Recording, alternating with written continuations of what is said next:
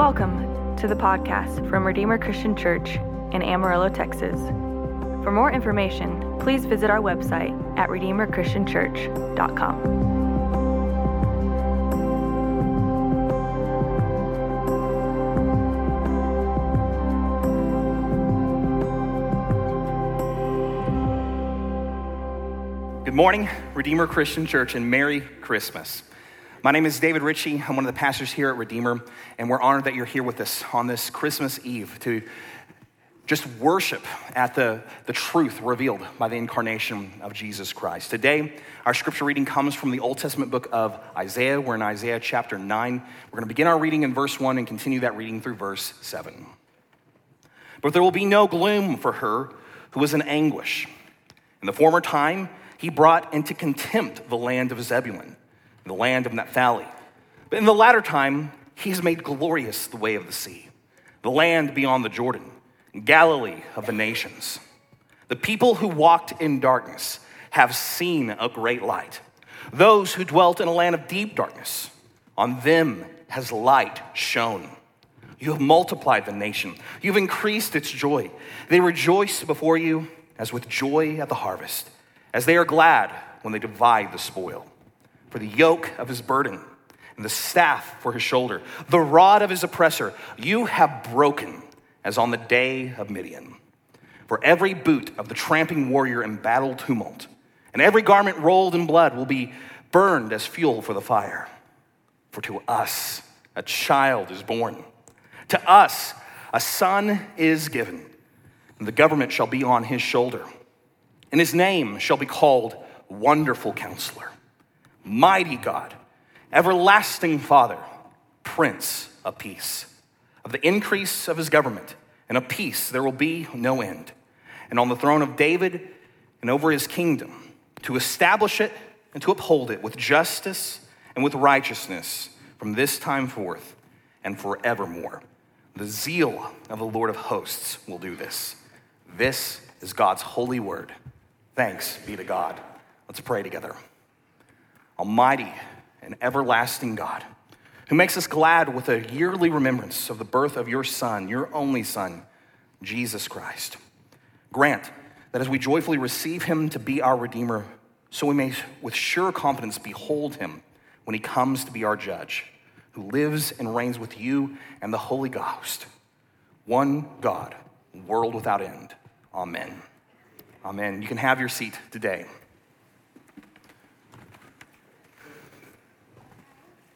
In the forgotten corner of the empire, a young couple from Nazareth seek shelter in a very crowded and ancient city named Bethlehem.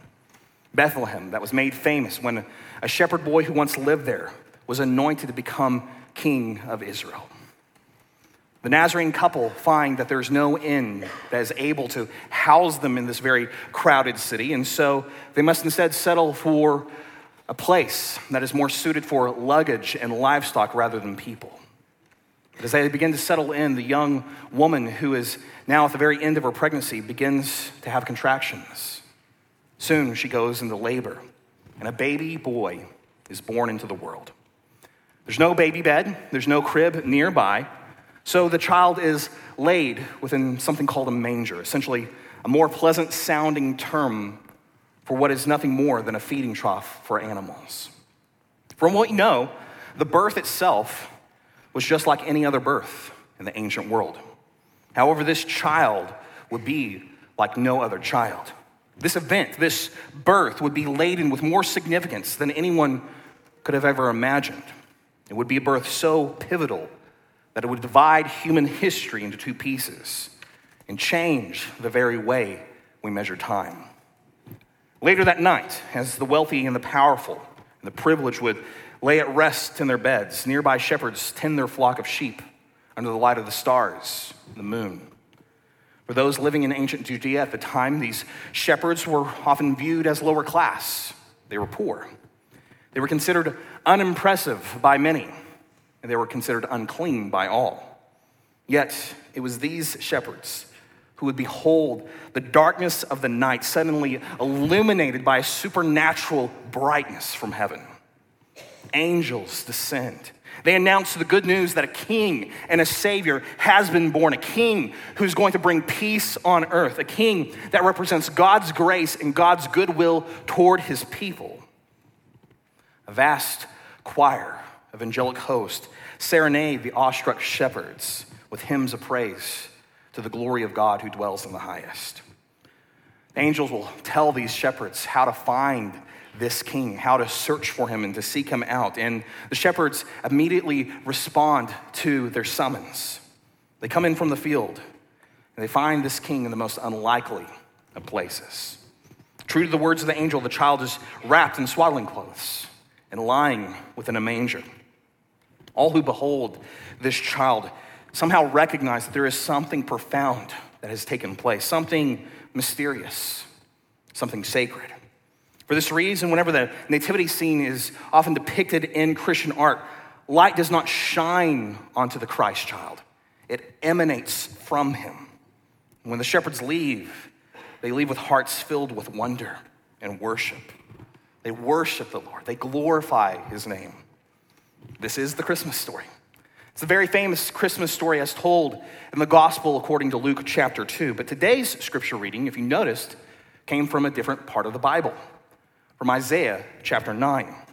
And I want to argue that it's essentially the exact same story, just told from a different perspective. It's told from a prophetic perspective. You see, Luke tells us how the angels sing of God's glory and how the shepherds respond and marvel.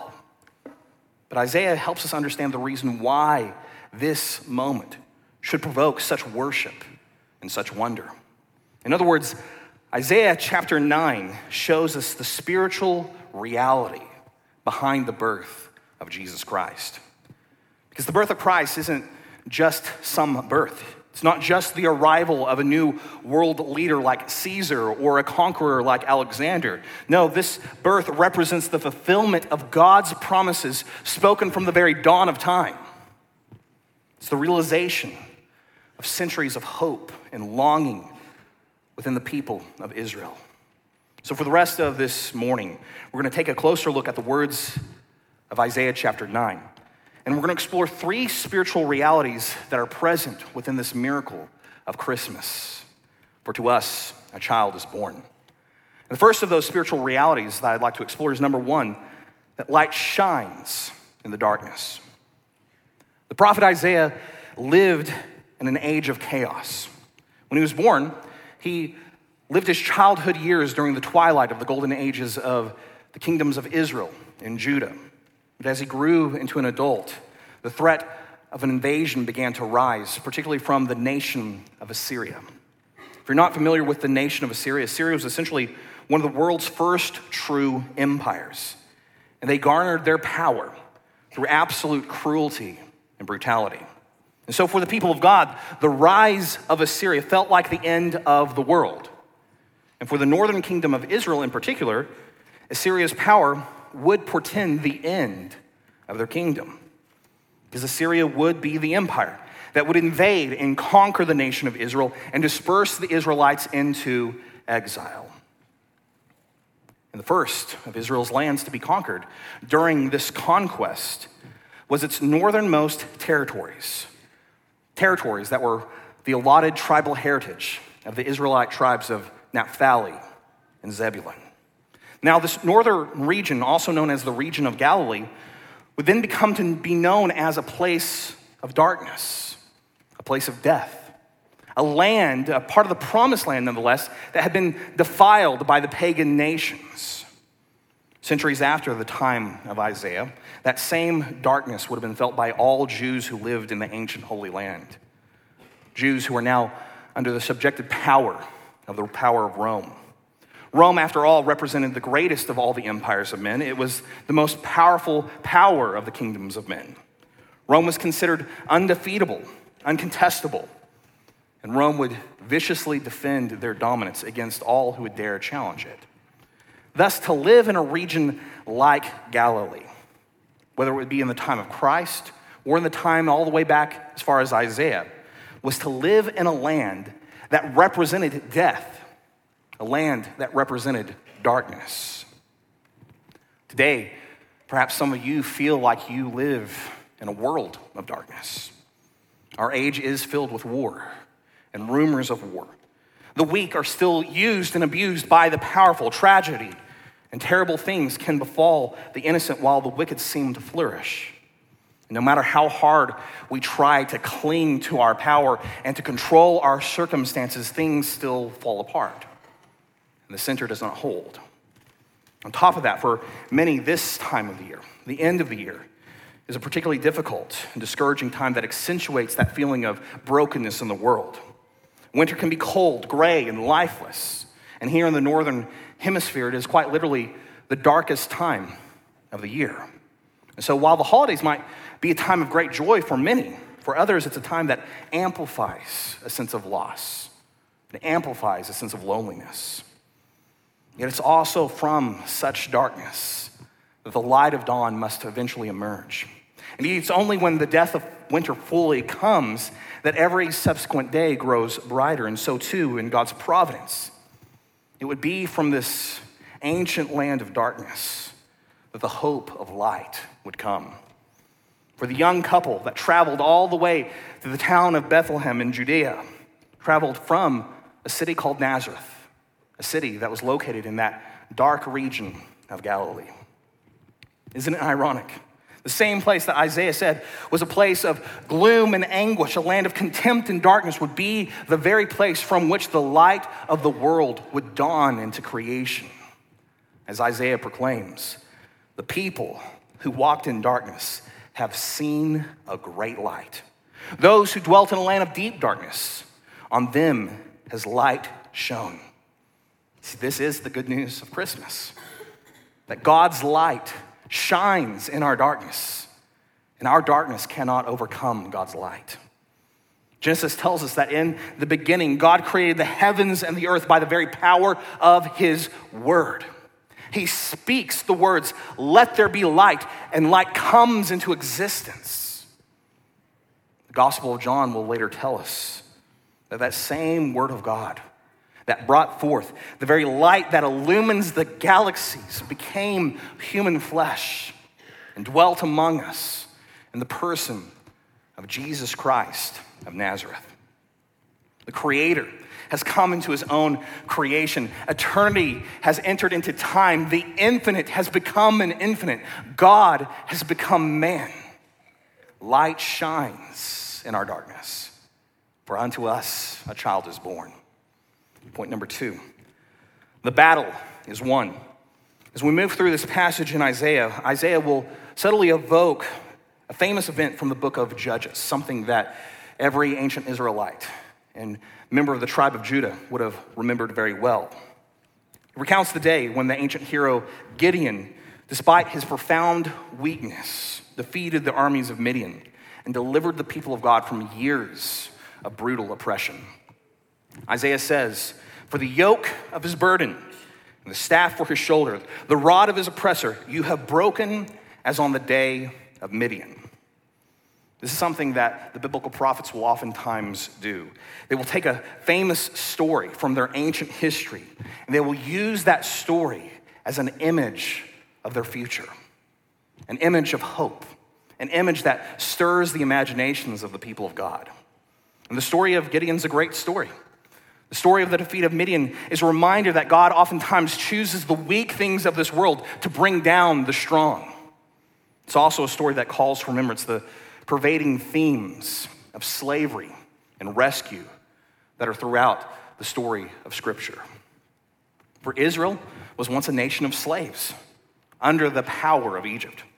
The Jewish people later on in history would be conquered and held under subjugation under a succession of empires like Babylon and Persia and Rome. It would seem that the people of God have this long heritage and history of looking to God in desperation, looking to God for a deliverance that only he can bring. And so too our modern world is still filled with suffering of the oppressed. Many nations on earth at this very moment are filled with war and violence. Many people have been displaced and suffer under the dominion of tyrants and bullies. So at another level, we might even consider this as a spiritual problem as well, because the world suffers under a spiritual dominion of sin. In this way, the stories of slavery and exile portray something that is fundamentally true about the human condition. Perhaps you, perhaps someone you love, has been chained by something like addiction. Perhaps you've been imprisoned by inescapable thoughts of fear and sorrow, or maybe even enslaved to self-destructive behavior or delusion. You see, despite all our sorrows, Isaiah proclaims to us good news. For our God is the God of the Exodus. He is the one who delivers his people with a mighty hand and an outstretched arm. He is the breaker of burdens. He is the God who has promised to deliver us by sending a Messiah who sets captives free. And this is what Jesus does. He enters into the story of our suffering. He endures the cross, which was the ultimate symbol of enslaving power and oppression. But in the irony of all ironies, it would be at the cross where the devil would be defeated, where sin's claim over you would be canceled, where death's dominion would be undone and given an end date. The battle is won, for to us a child is born.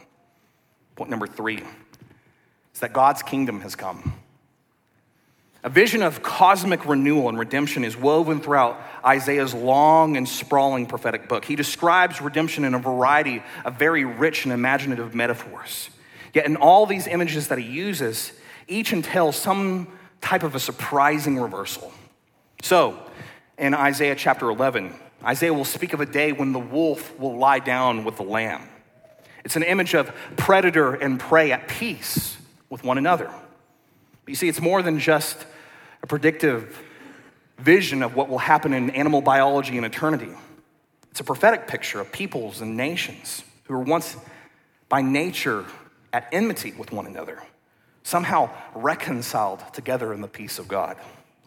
So too, Isaiah sees a day when swords will be beaten into plowshares, he says in Isaiah chapter 2. The peace of God, in other words, will be so pervasive that instruments once used only to end human life will be repurposed to bear forth harvest and provide nourishment and flourishing for human life. And here too in Isaiah 9, we have yet another one of those images of reversal and restoration. It's another image where instruments of war are redeemed for peace. Because you see, in the ancient world, invading armies of thousands would often march together into a land. They would march on foot into a land that they wanted to conquer. And the arrival of such a force would be announced by this low, rumbling sound in the distance that sounded like a thunderstorm. The marching hordes would strap themselves in protective footwear for the battle, and by the end of the inevitable clash, the clothes of those who would survive would be drenched in the blood of the slain. You see, the prophet envisions a day when the boots that shake the earth and tread upon the weak will fall silent. The warriors' cloaks that were once stained with blood will feed the flames. Isaiah says, for every boot of the tramping warrior in battle tumult and every garment rolled in blood will be burned as fuel for the fire. Now, it's such an ancient image that it might be hard for us to understand the magnitude of what he is saying. So I wonder, what would it look like to imagine what Isaiah is able to see in a more modern world? I think one example of a modern reimagining of Isaiah's vision of redemptive reversal can be seen in a 2004 sculpture named the Tree of Life. It's this massive, very heavy, 12-foot-high sculpture that's fashioned from 600,000 surrendered weapons of war. Weapons of war that include AK-47s and pistols. These very arms were once used to terrorize and to kill people during the Mozambique Civil War. But when the war ended, the Mozambique Christian Council commissioned 4 artists to transform them into an image of beauty and artistry that would inspire hope for a people that had been so ravished by years of war. The repurposing of these weapons comes directly from Isaiah. This is an image of swords being beaten into plowshares. And the image of this tree of life comes from the book of Revelation, wherein the tree of life will be in the heavenly city, bearing forth leaves that are for the healing of the nations. And like Isaiah's words, this tree of life is meant to do something more than just speak novel ideas to our minds. It's meant to appeal to our hearts.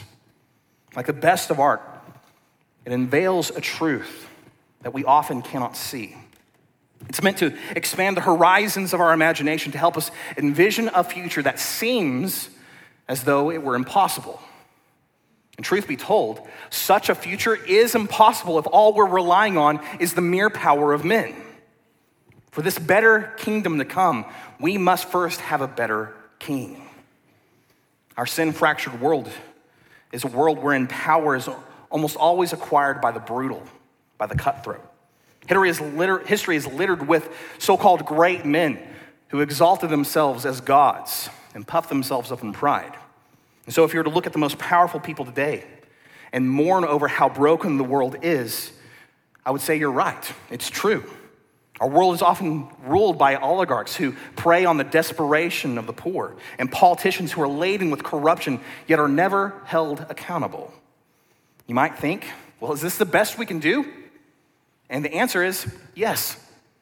It's the best we've always ever done. While you might feel frustrated at the brokenness of this world and the governments of this world, our situation is not new. It has always been this way. But Isaiah is able to help us see a day when God will send us a king who is better than any king of men. A king who is not only powerful enough to rule, but one who is also worthy to rule. Isaiah declares, "For to us a child is born, to us a son is given, and the government shall be upon his shoulder, and his name shall be called Wonderful Counselor, Mighty God, Everlasting Father, Prince of Peace." The king that God will send for his people will be called Wonderful Counselor because he is perfect in wisdom.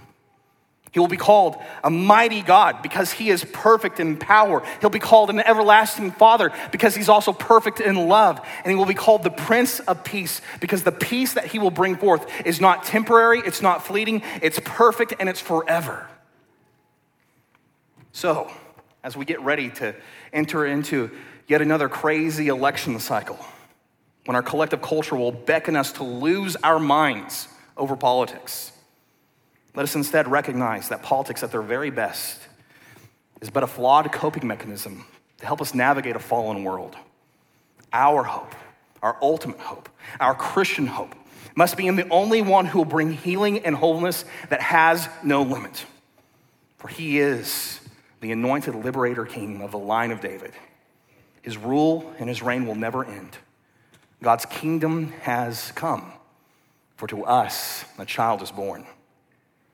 That's the spiritual wonder of what takes place at the Nativity.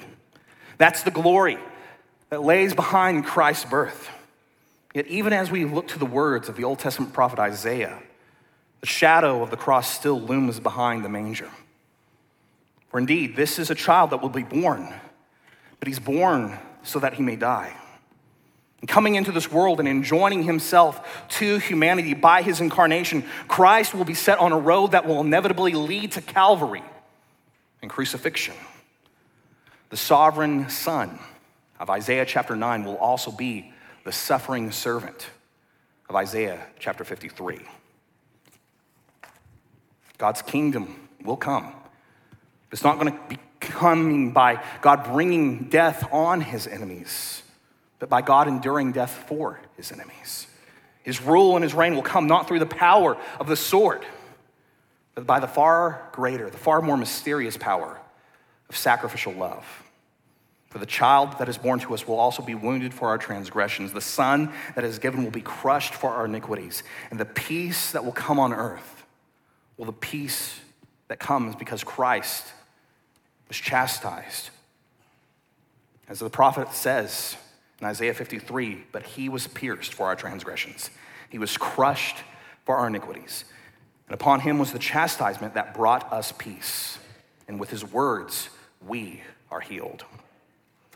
It's because of the suffering servant's anguish that our souls will be able to find satisfaction, because he has borne our iniquities, that we will have the hope that we can bear his righteousness. And by his resurrection, we will one day prevail over death for all who believe on him. So on this Christmas Eve, people of God, may you remember and rejoice in the truth that God sees your suffering. He has known your pain, and he has sent his only Son into this world of brokenness so that one day all brokenness might be healed and restored. For our God is a God who is faithful to his promise. And the Son who once came into this broken world will come again to make all things new. For he will shine light into our darkness. He will win the battle, and his kingdom will come, for Christ is born. Amen. Let's pray together. Our Heavenly Father, I thank you that you have given us Christ, that you sent your only begotten Son into this world to take upon himself human flesh, to endure the penalty for our sin, to rise again in victory, so that one day we might have hope of everlasting life in you. Thank you for that mystery. Thank you for the truth of the gospel. Lord, right now in this moment, I pray for every person in this room that as we come to an end of the year, we might be bringing and carrying pain into this room.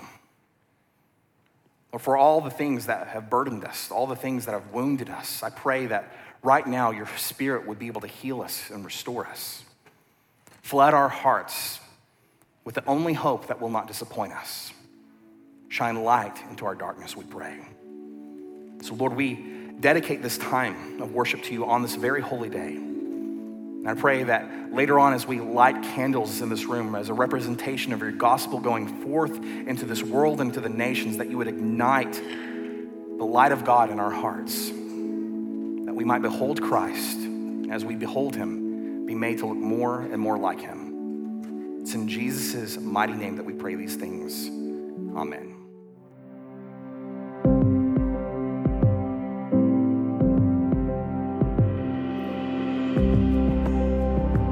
We hope you enjoyed this podcast from Redeemer Christian Church. Our mission is to declare the gospel with our words and display the gospel with our lives to our neighbors and to the nations. And your financial support makes resources like this possible. If you enjoyed this podcast, consider supporting us and our mission at redeemerchristianchurch.com/give. And thank you for listening.